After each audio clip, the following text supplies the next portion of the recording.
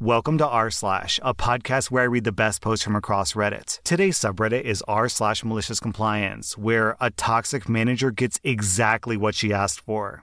Our next Reddit post is from Rum Bun Bun. We've moved several times for my husband's career, so I haven't really had a career of my own, just a series of jobs. Some were great, and some were awful. This happened at one of the awful places where I worked as a lowly customer service rep. I was in my late 40s, I was very dependable, and my manager, Anne, called me her ideal employee. I never caused any customer complaints, I was never tardy, I was sick once in 3 years, I submitted many time and money-saving ideas, and I always worked late when asked. I worked 32 hours a week, Monday through Thursday, so I was typically the employee that my boss asked to work late since everyone else was full-time and no overtime was involved if I worked a few extra hours. I was having migraines, and my doctor said he could see me the next afternoon. I asked Anne if I could leave 2 hours early the next day to go to the doctor. She said work was slow that week, and no one else had taken off, so sure. However, since I had given less than 48 hours notice, it counted as unexcused, and I would get a written warning. I said that I was giving 24 hours notice, and we were slow and fully staffed, so I just didn't get why there had to be a warning. In this company, if you got 4 warnings in 6 months, then you were terminated. They didn't care if you had a doctor's excuse. You got a warning if you were tardy, called in sick, or returned late from lunch. It was not difficult to get 4 warnings in 6 months. Anne said that it was a matter of her having to shift the schedule around. She said it was inconsiderate to not plan ahead, and she didn't want to set a precedent and be taken advantage of. I went to the appointment and got my warning, but I was ticked off about it. I decided I would be happy to comply with their petty policy in my own malicious way. I didn't have to wait very long. A couple of weeks later, Anne came to me an hour before closing and said she had a stack of orders that had come in via Amazon and they need to be put in that day. The phones had been really busy, so the reps who normally entered those orders couldn't get to them in time. Anne wanted to know if I could stay late and put those orders in for her. I said, actually, I have no other plans, but I've been thinking about what you'd said about giving 48 hours notice when asking someone to change their schedule, and you're right. It does lead to people taking advantage of me. So I'd be willing to stay late 2 days from now, but I can no longer stay late on such short notice. Anne said, but I didn't know that I would need you until just now. Oh, I totally understand. It's like when I was having migraines and had to get to the doctor as soon as possible. I think that I deserve the same consideration that you deserve. If you give me 48 hours notice, then I'm happy to stay. Anne was speechless. She had to pay someone else overtime to stay behind. A couple days later, she thought that she would get back at me when she told me that I couldn't remain part-time and I would have to start working Fridays the following week. I calmly told her that the following Thursday would be my last day then. By that afternoon, she changed her mind and I could stay on my current schedule. OP, this is the exact definition of you need me a lot more than I need you.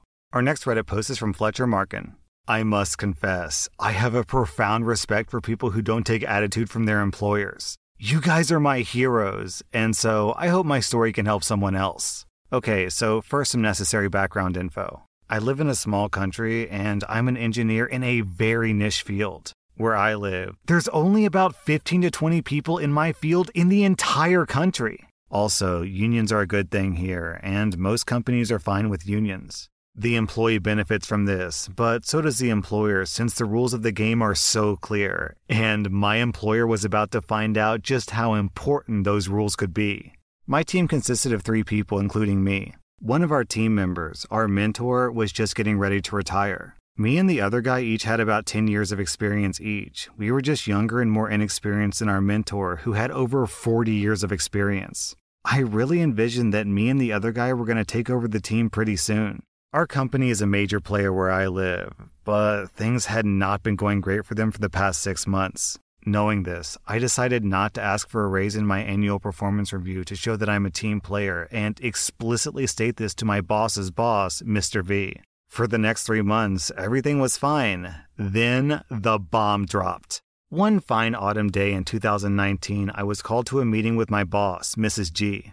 Mrs. G told me they didn't expect there to be enough work to go around for my team next year, so they wanted to cut me down to a part-time job, working only 80%. I would be starting my part-time job in about 3 months. I immediately asked if this was also the case for my other coworker and if our mentor was going to retire. Well, yes, but no. She said my coworker was going to be working at 80% like me, but our mentor was going to be working at 60%. And I'm like, what? You know that he really wants to retire, right? Well, he isn't retiring yet because of reasons and stuff. Okay, so I signed the new contract, but I feel bad about it since I was really trying to be a team player. And I didn't feel my employer was taking responsibility for us employees, but only thinking of their shareholders.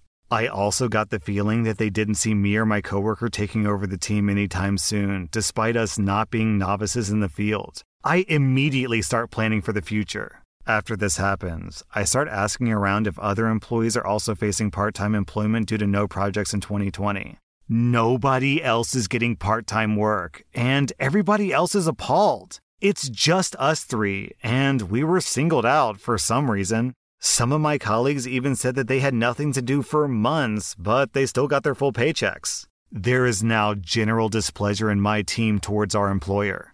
Since our mentor wanted to retire, there was really no reason why they couldn't just let our mentor retire and then let me and my other coworker work full-time. But no, because of reasons and stuff. Okay, so what do? I have a family, 2 kids, a mortgage, and everything else, so this will be a blow to our family income. I start planning to do some work on the side. Since I'm an engineer, I can do consulting, right? My employment contract says no. However, if my employer cannot or will not offer me a full-time job, the union contract says I can do what I want with the rest of my time, and my employer cannot interfere. It also gives me the right to refuse more work from my employer because I may have other obligations.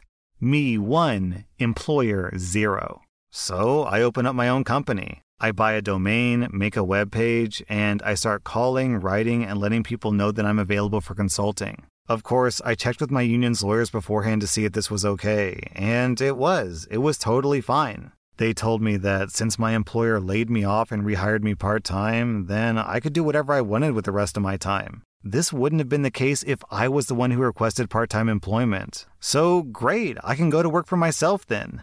Me 2, employer 0.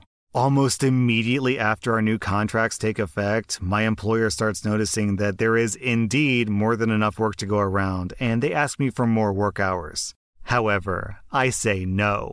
Unfortunately, I have other obligations. Really, I didn't. I was just making a stand and forcing them to recognize their own mistake. My savings account drains down in about 3 months, but we managed to cut our expenses, so it's not exactly rough seas, but it's not smooth sailing either. Income was a bit on the low side, but I did manage to get some consulting work done. Meanwhile, I have to switch from sourdough bread to stale, boring white bread. I switch from good beer to Bud Light to no beer. Well, you gotta do what you gotta do. No more fine roasted coffee from the small shop in the corner. Only what sludge I can get at the supermarket and brew at home. Ugh. But I tell myself that this is all temporary. And then it happens. I landed a huge job, and I start moonlighting to get it done, working evenings and weekends. And this is where things get chaotic because word got out. I got an angry phone call from Mrs. G's boss, Mr. V, and we had a heated conversation over what I can and can't do. Just think of how this reflects on our company. That's not my concern here, Mr. V. I have bills to pay and mouths to feed. That is not what I had in mind. Hey, you laid me off, man. You know the rules of the game. You can't dictate what I do in my spare time. Perhaps you should have thought it through when you reduced my hours. Did you think that I was happy to lose my income and that I wouldn't try to make more money elsewhere? You can work more hours for us then. I have other obligations now. I can't let down my customers. You should consider your next steps very carefully, young man. Mr. V, I'll do that. And thank you for calling. You pompous prick, I silently added after I hung up. After that, I called my union to explain the situation. Later that week, Mr. V got a phone call from my union's lawyers telling him what he can and can't do. Meanwhile, I just kept working for myself. Mr. V is now very unhappy, and he stops greeting me when we pass each other in the hallway. Me, 3, employer, 0. 2 months later, I hand in my resignation. 3 months after that, and I'm gone.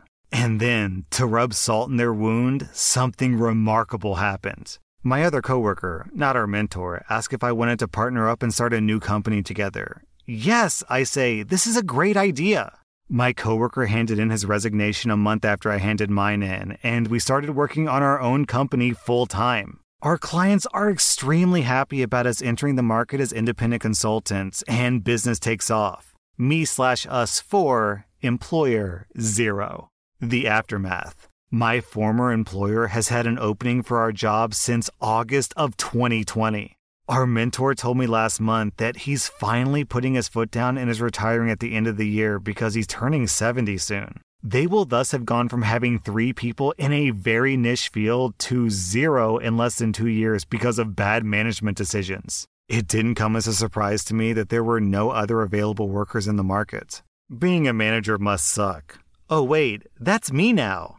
What I want to know is, OP, how long is it going to be before your former employer emails you asking for prices on your consulting services? Because if they went from 3 full-time employees, that's 120 hours per week of man-hours in this field, down to 0 hours, then clearly there's a massive void in their organization. And you and your partner with your new consulting business could certainly fill that void. And when demand is so high and supply is so low, then I guess you can charge pretty much whatever you want to. Our next Reddit post is from Diligent Cockroach. This happened back in the 70s in England. In those days, I was a biker, not a Hells Angels type. I just enjoyed riding motorcycles along with a group of like-minded young men. Bikers had a rather questionable reputation in those days, and many pubs wouldn't allow bikers in at all. We used to frequent a few biker-friendly pubs in our area. One such pub recently changed management. We turned up on a hot summer's evening, and we were told that we would still be welcome, but we had to take off our leathers. One of my mates was wearing a very expensive one-piece racing leather, and after the rest of us had divested ourselves of various leather jackets and stuff, he was still wearing his. He was standing at the bar to order a drink when the new landlady came over and told him that he wouldn't be served until he removed his leather. He said, "Are you sure?" And she said yes. So he started undoing the zipper and took it off, and stood there butt naked while we all cheered. She made him get dressed again pretty quickly, and he got his beer. I feel like the sentence, "Are you sure?" should be like an immediate red flag to make you think, wait, am I sure? Because has anyone ever said, "Yes, I'm sure," and not regretted the decision immediately afterwards? That was r/maliciouscompliance. And if you like this content, be sure to follow my podcast because I put out new Reddit podcast episodes every single day.